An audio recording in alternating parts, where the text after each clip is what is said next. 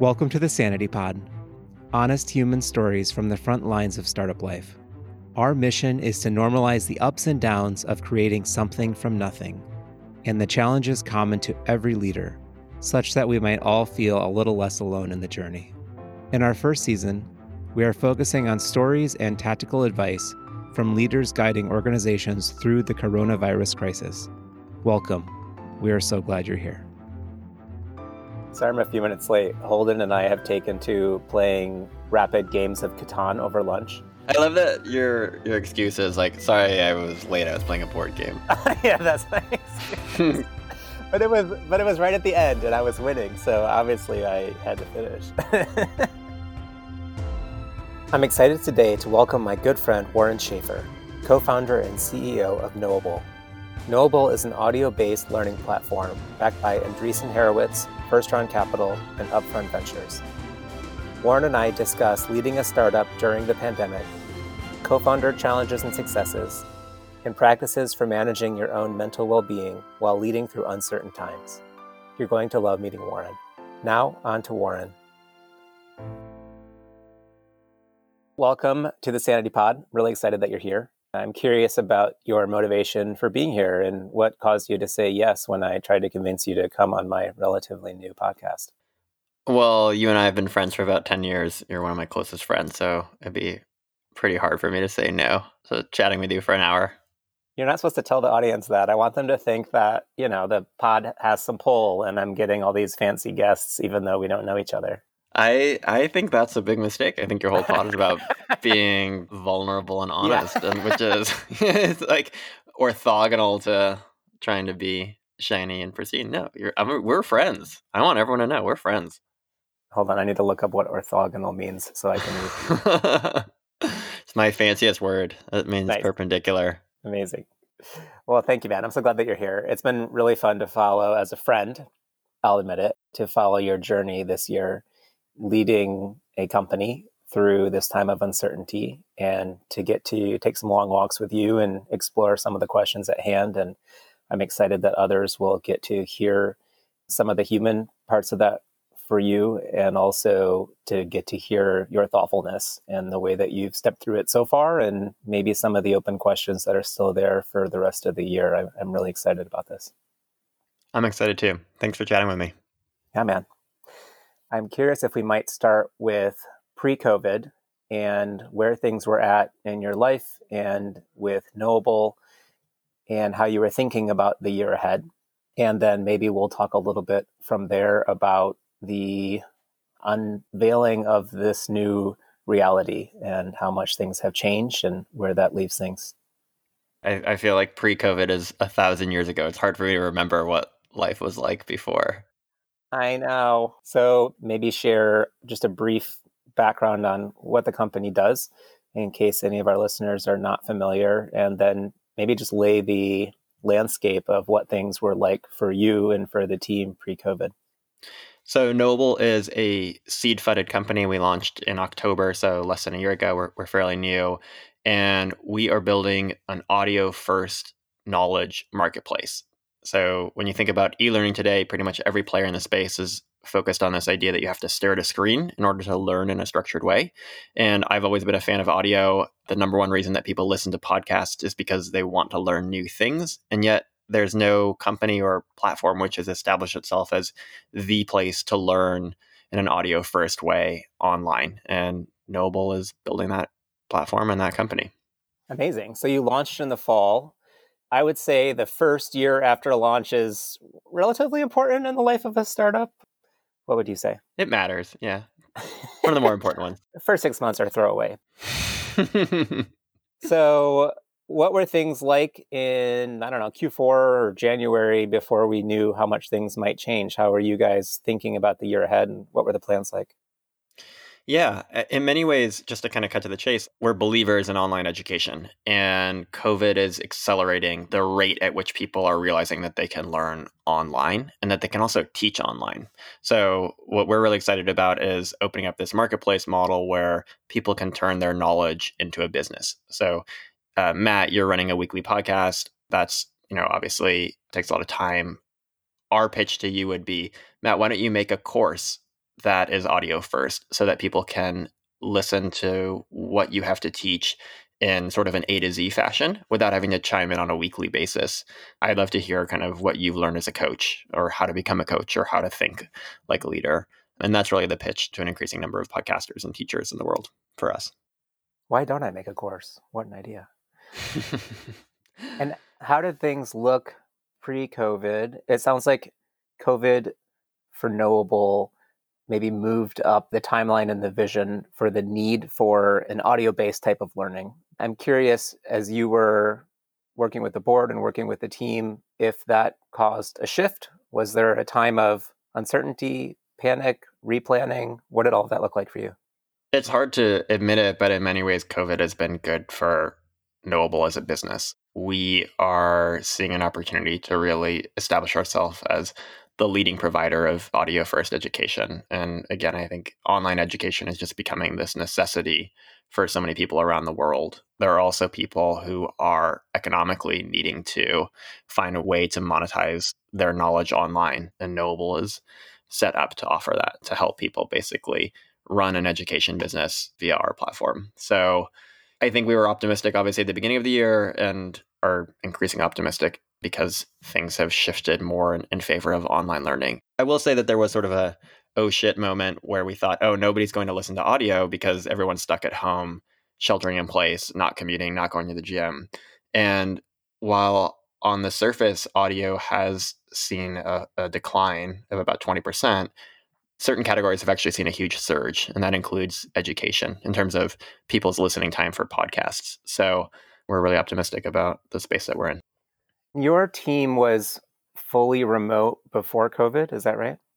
Yeah. So I guess we were a little ahead of the curve. And partly this was just kind of personal necessity. I have 2 young kids and just found it too taxing to have to commute to an office every day. And so we decided that we would try the experiment of being a totally distributed team, and definitely pros and cons, but we're more in the pro camp than the con camp even before COVID. So the transition has been pretty seamless for us.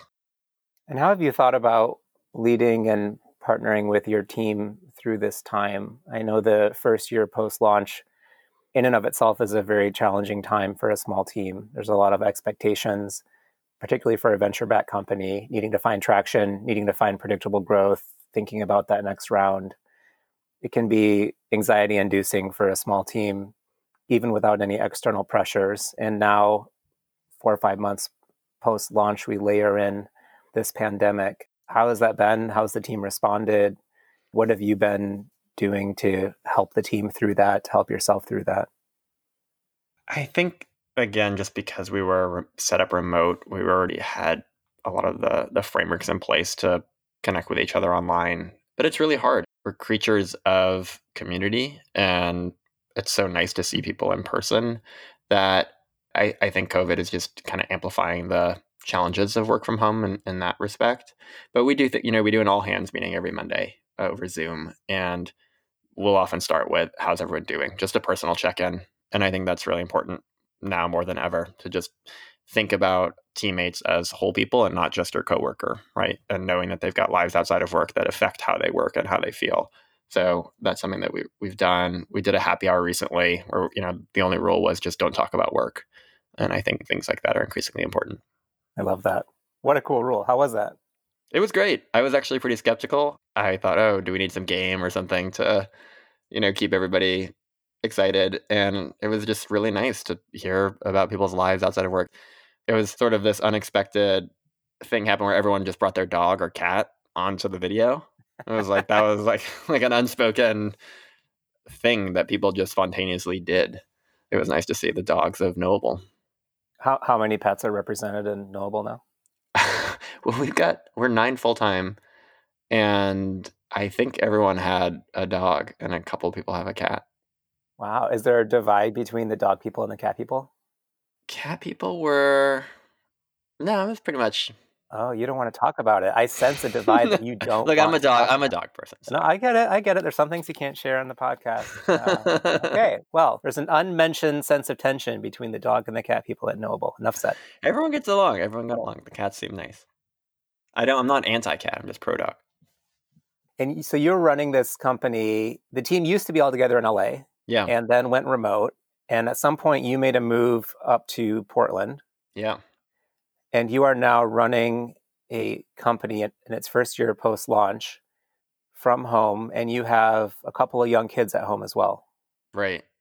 And how has that been? And how the hell do you manage all of that at once?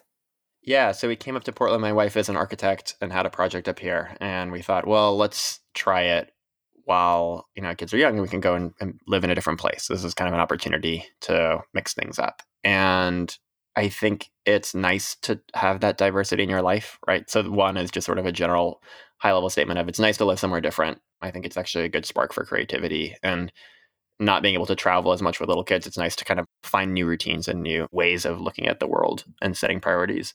In terms of having a couple of kids, I don't think it's easy for anybody to find the right balance between their kids and their work.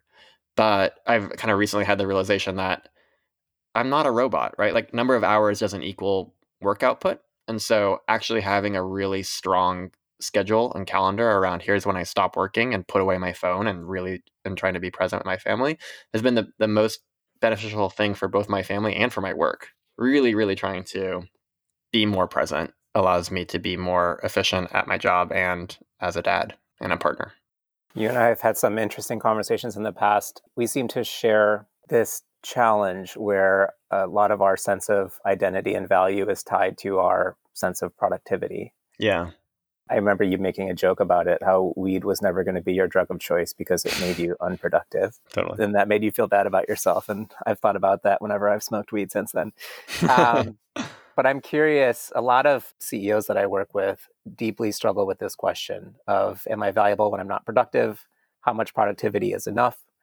I'm curious, particularly as you've had kids and have had to find a way to turn work off, how you decide when enough is enough now, and if that's challenged or shaped your sense of personal value since then.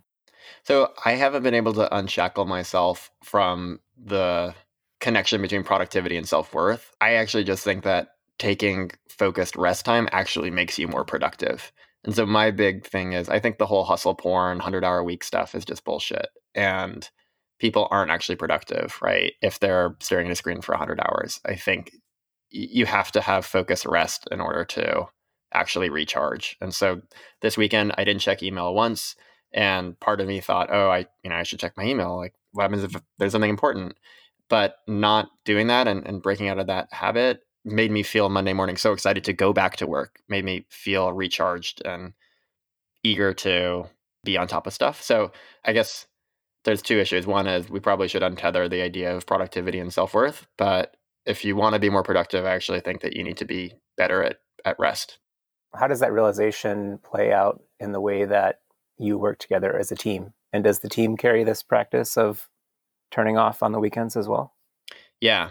Unless it's an emergency, you shouldn't be working on the weekend. Like we don't want to burn people out, right? The whole point is we're trying to build a company for the long term, and we want to have people who bring their whole self to work. And we're a creative company, so having a source of energy outside of work we think is really important. And I found it really helpful to have that rule for others because it makes it easier for me to comply with as well. I'm remembering as you're talking about being a creative company that you were a writer before you were an entrepreneur. And I don't know if I have that exactly right, but I remember when we first met, I remember even a couple of walks that we took where you were deeply exploring the two paths of, do I want to go and be a professional writer or do I want to be an entrepreneur? Right. And I'm curious if your exposure to creative practices has heavily influenced the way that you think about entrepreneurship. And I'll tell you, it comes from a very personal place of pain and exploration, which I'll speak more to, but I'm curious what comes up for you. Yeah, so after college I went to work in finance, which is basically like the safest path that I could think of. And after a few years, I was working at a private equity firm where I was good at my job. The firm was doing extremely well. I was flying around in my boss's private jet to go to different meetings. And I just had this realization that this wasn't what I wanted to do for the rest of my life. And I'd feel foolish if I didn't try something different. And the two things that were most appealing to me were starting my own company and writing for a TV show. I was on a comedy magazine in college called the Harvard Lampoon, and growing up as a kid, basically was raised by The Simpsons and sort of always thought that I wanted to write for TV. And so I moved to LA to be closer to family, and I wrote some scripts. I was taking a class at UCLA, and yeah, I did. I felt really torn between these two different paths, and both of them I think are exciting. And I think both of them, there is some convergence in the idea that both of them involve storytelling, and ultimately just kind of fell in the startups and one foot follow the other, and here I am. But someday I'll write a TV show too. Plans for more. Yeah, I asked because when we sold my last company a year ago, I kind of came out of it with this realization that I just needed a massive shift in the way that I thought about work. And I thought, as I looked back at the 7 years, I thought I had gotten a lot better and there was a lot of change. But it wasn't until I set it aside that I just had this realization of like, I can never work in that way again, which left this massive vacuum. And I went into this pretty intense curiosity of how other people work, and particularly how creatives work, because it just seemed so idyllic to me and so different from my experience. Like this idea of having big chunks of focused time, this idea of working out of inspiration, not working when there was no inspiration. It just felt so contrary to what you referred to as hustle porn, which I think is probably closer to my, I don't know if it's my natural state, but for sure my learned state. So I'm deeply curious, and I love that you guys are taking a different approach. Yeah, there's a famous book, The Artist's Way, right? Is that the book that you're referring to? Yeah, that was one of them. Mm-hmm. Yeah, I remember talking to a friend who wrote for Parks and Rec, and I asked her, how many hours a day do you actually work? And she's like, I work 4 hours a day. Like she's like, I do 4 hours of focused creative writing work, and the rest of the time I'm just trying to rest and like recharge. And I thought that's amazing, right? And if you really look at your calendar of like how many hours you're spending where you're doing focused, high impact work, it's definitely not 12 hours a day. Yeah, that's very much the line of exploration that I went down. I read a book called Rest that had a big impact on my thinking about it. I also read a book called How Artists Work, I think it was called. And just looking at all of these people that had lived very high impact lives, from like scientists to writers to poets to business and industry leaders, politicians. And it was just fascinating to see how many of the greats were not working 8 to 12 hours a day and how much they prioritize rest and recovery alongside of output. I need to find it, but there's a Harvard Business Review article which basically says that the best corporate athletes are the ones who take rest and have creative avenues outside of work. So if you want to be productive, you should rest and be good at rest. Treat rest like work. Easier perhaps done if you are getting paid by a TV show and have a very clear input output regime each day. How do you do that when you're leading a venture backed company that is burning cash, has a finite lifeline, needs to raise capital? What shows up for you there, and how do you manage that? It's really hard because there's no right answer, right? There isn't, okay, this is the number of hours that you need to work to justify your existence as an entrepreneur. So it's something I struggle with, but there are certain micro habits that I've found that have really helped me find a better balance. And one is just the realization of what we talked about, right? Is if you want to be good at your job, you can't quote unquote work 100 hours a week. Like it's just not sustainable. It's not the best use of your time. I think I subscribe to the Fred Wilson summary of what a CEO should do. It's set a vision, hire the best people to fulfill that mission and make sure they know the mission, and then make sure there's money to pay those people, right? Like at the core of it, that's what I go back to. And I think I actually heard that from you, Matt, when I was starting out as an entrepreneur. So I really just try to focus on what's the highest leverage stuff that I can do and what can I empower other people to do around me. Because if any entrepreneur wants to build a scalable business, then you can't do it all by yourself. You have to find other people who are going to come on the journey with you and all row in the same direction. And so I've tried to focus more of my time on getting better at that skill and less on trying to micromanage everything. Yeah, I love that. One of my big aha moments that was paired with a sense of deep remorse was I think 3 or 4 years into running 2020. I had this realization as I had accrued enough years that I could look backward. What I realized was that the times that we had most excelled was when we had stopped banging our heads against the wall and actually taken a breath and looked at what was working and what wasn't working and given ourselves some space to be creative to figure out what we might do that was, I wish I remembered the word, octagonal? What's the word? Orthogonal. Orthogonal. Oh God, that would have been the perfect callback. Or that would be orthogonal to our current line of thinking. And conversely, as I looked back, I thought, God, the things that we have really fucked up were when we were just pushing too hard and banging our heads against the wall and not even taking space to look at what wasn't working or to look at, like 1 degree removed from what we were staring at. And that's when I, for myself, began a pretty big exploration of taking space from work as a CEO. And then it took another year or so where I started to actually realize, oh man, like I've created a culture where people bang their heads against the wall, and we had to totally reimagine the way that we thought about creating this space for the entire team. And it's one of the biggest challenges I find in coaching too, is almost every first-time founder has somewhere along the line been taught that hours in creates successful output. And that may be true in school where there's enough answers to be memorized and regurgitated, but as you and I both know, it's super counterproductive in entrepreneurship.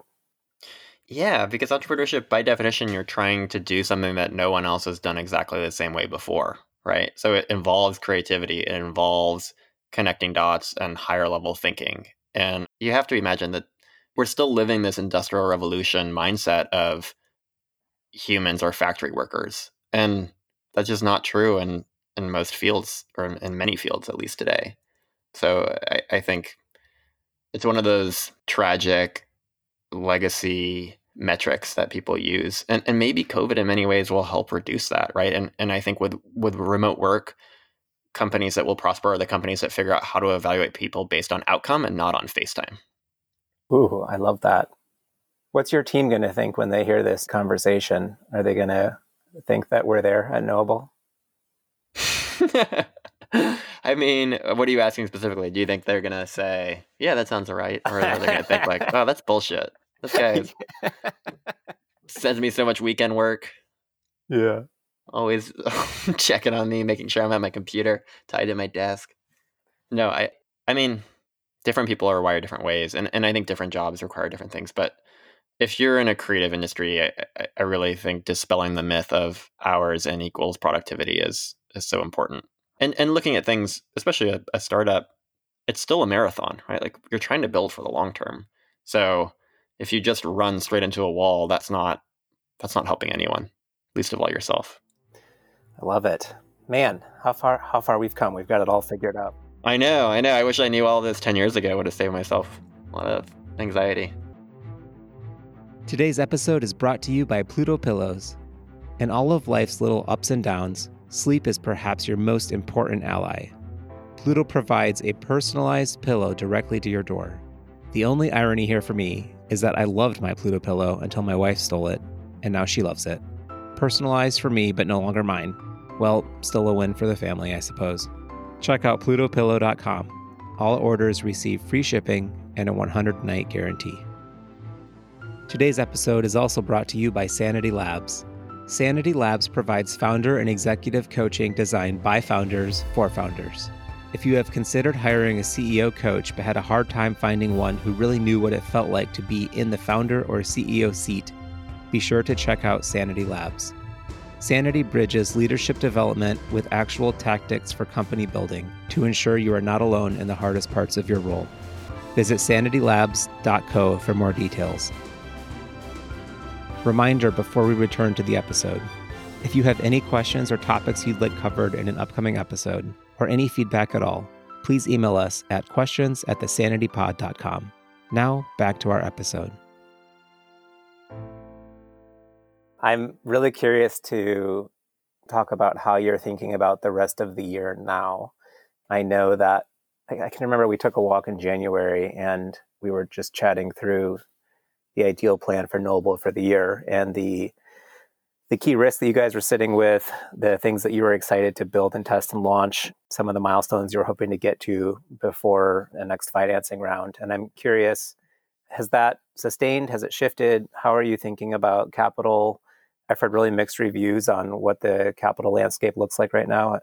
How's all of that for you? Yeah, so we're fortunate to have more than a year runway right now. So I'm not quite in the red zone. And from my take on the market, I think if you're in a traditional retail business, it's so hard and so challenging, right? Because you have to basically pivot.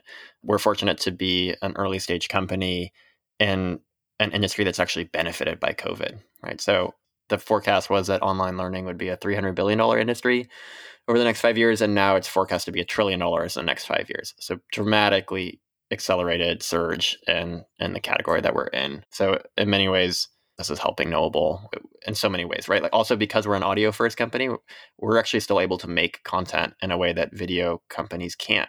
Ones that require big crews, et cetera, they just can't get around shelter in place laws right now. So we can just send somebody a mic and instructions on how to record great audio, and we're still able to produce, and we're able to actually tap into a lot of talent right now that we otherwise wouldn't be able to. So we've signed some really exciting guests and experts for our upcoming courses. And yeah, I saw a tweet that was basically like somebody probably found a monkey paw and made a wish that they could bake more bread. Like in many ways, I feel like this is like a monkey paw sort of like dream for a startup of, hey, the world is changing dramatically and your startup is in a good position to benefit from that change. Obviously, that doesn't mean, no one would wish this, right? But I think being in online education today is a good place to be for a startup. And you guys haven't always been in online education. And one of the things that I've really grown to admire about you and Alex is your resiliency and creativity and going through numerous ideas to get to where you are now. Would you mind sharing a little bit about that so that there's some more context around where we've arrived today? Yeah. So Matt, you and I met through an accelerator program, which is basically like a grad school for entrepreneurs. And I generally recommend for first-time entrepreneurs. So the lessons that were instilled there by Will Su, the founder of Mucker, was that startups fail for two reasons and only two reasons. One, they run out of money, or two, the founders quit. And that has basically been ingrained in my thinking of, which is I'm an optimist, right? And I always think like, hey, even if we fail at this setback, if we still have money, we can figure something else out. So Alex and I, this is basically our third company together. We co-ran a company called Social Engine, which made software for people and companies to create their own social networks. And we sold that in 2014. We then launched a user-generated video platform called VidMe, and we scaled it to over 25 million monthly users. And the platform was growing, but we realized that we didn't have escape velocity as a venture-backed business.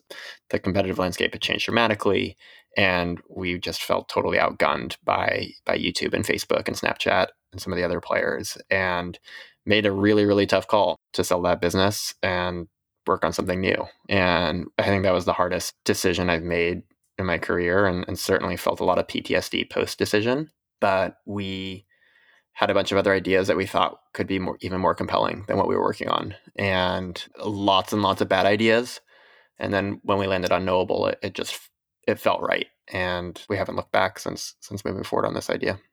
When you and I met, we were going through Mucker Lab together, and I wrote a blog post. Well, I started it in November. I finished it last week and pushed it out, and it's been one of the more widely read posts that I've written in some time about the challenges that we had as co-founders at 2020 that resulted in me being the only original co-founder left in the company after 4 years or so. Mm-hmm. I'm remembering back when we met that you were working with your brother, and now you don't. As I was going through writing the post myself, I was just thinking about how ubiquitous the challenges are among co-founders. Even co-founder relationships where things are fairly healthy, there are challenges, much like a marriage. And I'm curious what you'd be up for sharing about your experience of working with your brother, also perhaps what you learned through that. And I know that some of those learnings resulted in the partnership that you found with Alex. What would you be up for sharing on that front? Yeah, I think the analogy to marriage is right. And when it works, it's beautiful and amazing. And when it doesn't, it can be really messy and tragic and painful. And so I left my job in finance and I teamed up with my older brother, who's 8 years older, to help him with the startup idea that he had. And we basically made every first-time founder mistake possible. Like, we didn't talk about equity beforehand. It was sort of like, oh, we'll just figure it out. We didn't really know about vesting and roles and responsibilities and understanding product market fit. Like we just started kind of just jumped into it and assumed that things would work out. And it didn't work out. And we got into a disagreement. And that I think there were probably other issues that, is not uncommon for siblings to have that kind of just got brought up because of all of that tension. But after my brother and I split up as co-founders, I met Alex, and he was also going through basically co-founder divorce around the same time, and we became friends first and shared input and helped each other with their startup ideas. And I think Alex and I just began to realize that we had grown wiser around what a great co-founder is, or what a great co-founder fit is, rather. And in many ways, you can't get to the great relationship until you've had some that don't work out. And it's obviously very sad to me. It's probably like the most emotionally vulnerable place for me is the fact that like my brother and I don't have the same relationship that we did at all before we started working together. But I am very grateful that I have a great relationship with my current co-founder, Alex, and it's given me a lot of perspective on how lucky I am to have that. I really appreciate you sharing that story. I know it's going to normalize challenges that a lot of first-time teams are facing. And I know that because I hear about these challenges very frequently as a coach. I'm curious if you could go back and give yourself any advice, go back to day zero, even as you were thinking about the idea of being an entrepreneur and thinking about who you might like to work with and how you might explore and solidify that relationship. What advice would you give to younger Warren? I mean, just really learn a lot before you dive in. But in many ways, you learn by doing stuff, right? So it's really hard to play the counterfactuals out. I think what you're doing, sharing people's stories, is the best, right? So the more that you can learn from others who have come before you, the faster you'll be able to get to where you want to be, right? So talk to people who are years ahead of you on the path that you want to be on and figure out what they did that worked. And just as importantly, what did they do that didn't work? And what about to co-founders specifically? Perhaps even when you speak with or advise early stage co-founders today, is there any advice that you give them that comes from your own experience? Be careful about working with family, certainly. I've learned that the hard way. And something I've learned recently is the difference between kind and nice. So oftentimes people conflate the two. And I think that when you're nice, you do something that's polite to avoid short-term displeasure. But when you're kind, you're compassionate, but also honest. And I think the sooner you can get to kind in any relationship, the better, right? Because then you're able to say what you really think while holding the realization that that can be both painful and also helpful.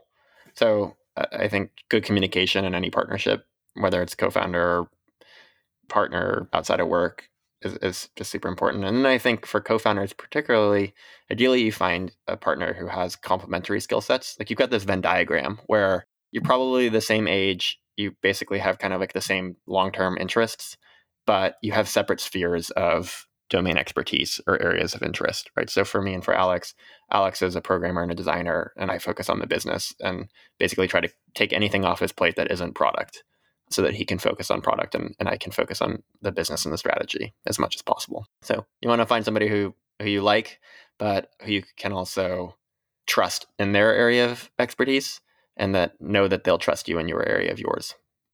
One of the things that I think is most unique to me about you and Alex is you guys obviously work together a lot and work together quite well. But the thing that's most weird to me and awesome is I've been at parties with you guys on like a Saturday night where I've found the two of you like off in a corner having a drink and chit-chatting about things entirely separate from work. And I think you are the only founding team that I've spent substantial time with who will actually hang out intentionally given other options. I mean, that's awesome and special and unique. And are there any rituals that you guys have taken to that have helped with that, or anything that other teams might learn from? I don't know. I mean, it is rare and unique. Like Alex and I, at least before I had kids, we went on vacations together, right? Like we worked together all the time, and then we would go on vacation. Like we would take our vacations. We went to Japan together for 2 weeks, and it was, we're friends too, which is it's really nice. And I think we're able to compartmentalize kind of work talk and life talk. So do try to keep like kind of office hours and friend hours. But there's no real practice. I think so much of it is about fit in the beginning and just what I talked about earlier of like you respect each other in your areas of expertise, but you have a common overlap area of what you're trying to build long term and what kind of person you want to be. I think Alex is just a really intellectually curious person. So like there's always something new to talk about with him. And that's a great trait in any person, not just a co-founder. Man, Alex is going to love this podcast. He's definitely my better half. Don't let it go to his head though. Well, Warren, this has been a great conversation already. Is there anything that we've missed or that's on your mind that you think would be of service to people that are listening and facing challenges that are analogous to the ones that you've been dealing with this year? I mean, I feel extremely fortunate. In many ways, I don't want to downplay just how hard of a climate this is for most people, right? I think a lot of people are facing increasing anxiety on all fronts: home, financial, relationship, just macro concern for humanity. So I think one thing we haven't talked about that I want to mention is I hired a CEO coach last year, and it's far and away been the best decision I've made in my career. This was before, Matt, you launched your coaching career. But I was really reluctant to do it. I don't know. I don't know why. I just thought it was like a waste of my investors' money to say like, oh, I'm going to take time away from my job. Somebody's going to coach me and I'm going to pay them a high rate. And it's just going back to that idea of working smart instead of working hard. It's so useful to have somebody who can check your thought habits and push you to perform at your best level. So if you're in a position to work with somebody, often when you're most strapped is when you kind of need to invest in yourself. And I think this is probably a good time for a lot of people to shake off the stigma of needing a coach. Top athletes have coaches. I don't know why top performers across all other areas don't need coaches too. Any advice on finding the right coach? We'll pause here for the Sanity Labs ad, obviously. But that aside, obviously the fit between coach and client is a very personal, very subjective fit. I'm curious how that exploration process was for you and any advice that you would give others that are exploring hiring a coach for the first time. I asked other founder friends if they had coaches, and if so, who was their coach and how it was working with them and what their style was. So I got a few references, and I talked to a few different coaches. And just like a therapist, you kind of want to find that right fit. And if it doesn't feel right, it just doesn't feel right, and that's okay. It's not to say that therapist isn't a good therapist. It's just they're not the right person for you. And same with coaching. But then I just sort of found one who I thought I clicked with, and I really really felt like it was the right style. So my advice would be talk to a few different coaches and see who you genuinely connect with and go from there. Beautiful. Maybe let's close with, in addition to coaching, any other practices that you have in your life right now that help you to find the space from work, help you to re-energize your own creativity. You're one of my top friends when it comes to inspiration of life practices. And I'm curious what's working for you in this particularly challenging year. I'm a huge believer in investing in good habits. So, Matt, you actually recommended a book to me that I later learned had not read. It was called Miracle Morning. That's how I roll. Yeah. Oh, this is my favorite book. You got to read it. Very unfortunately cheesy title, but the book itself was really powerful because it talks about how to build good habits, basically, and focusing on the morning. So I really have focused on starting my day right. And something I learned recently is when you first open your eyes, the first thing I now do is I think about something that I'm grateful for, and usually from the previous day. So like I try to think about someone or something that happened to me that just made me smile or feel a sense of joy.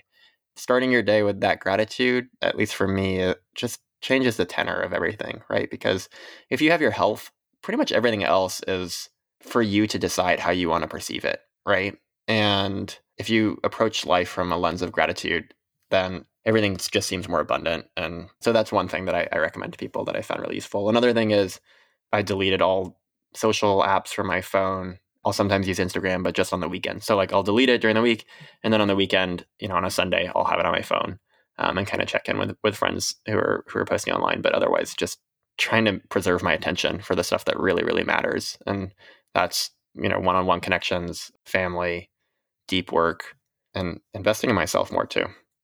I'm noticing how these practices tie back to that first learning that you mentioned early in our conversation about how startups fail primarily when founders quit. Right. And therefore, this stuff that may sound cheesy around gratitude or self-preservation, it really is a way of building resiliency, which might be the number one ingredient to actually making all this work. I hope so. I think you're on the right track, my friend. Thank you. Thank you so much for being with us today. I really appreciate our conversation. Thanks, Matt. I always find it funny when you say us. Is there someone else? You're right. Just me. Thanks for being with me in my closet. My pleasure. That's today's episode. Please follow and review us wherever you get your podcasts. Your positive reviews mean the world to us. Lastly, if you have any questions or topics you'd like covered in an upcoming episode, please email us at questions@thesanitypod.com. Thank you so much for listening.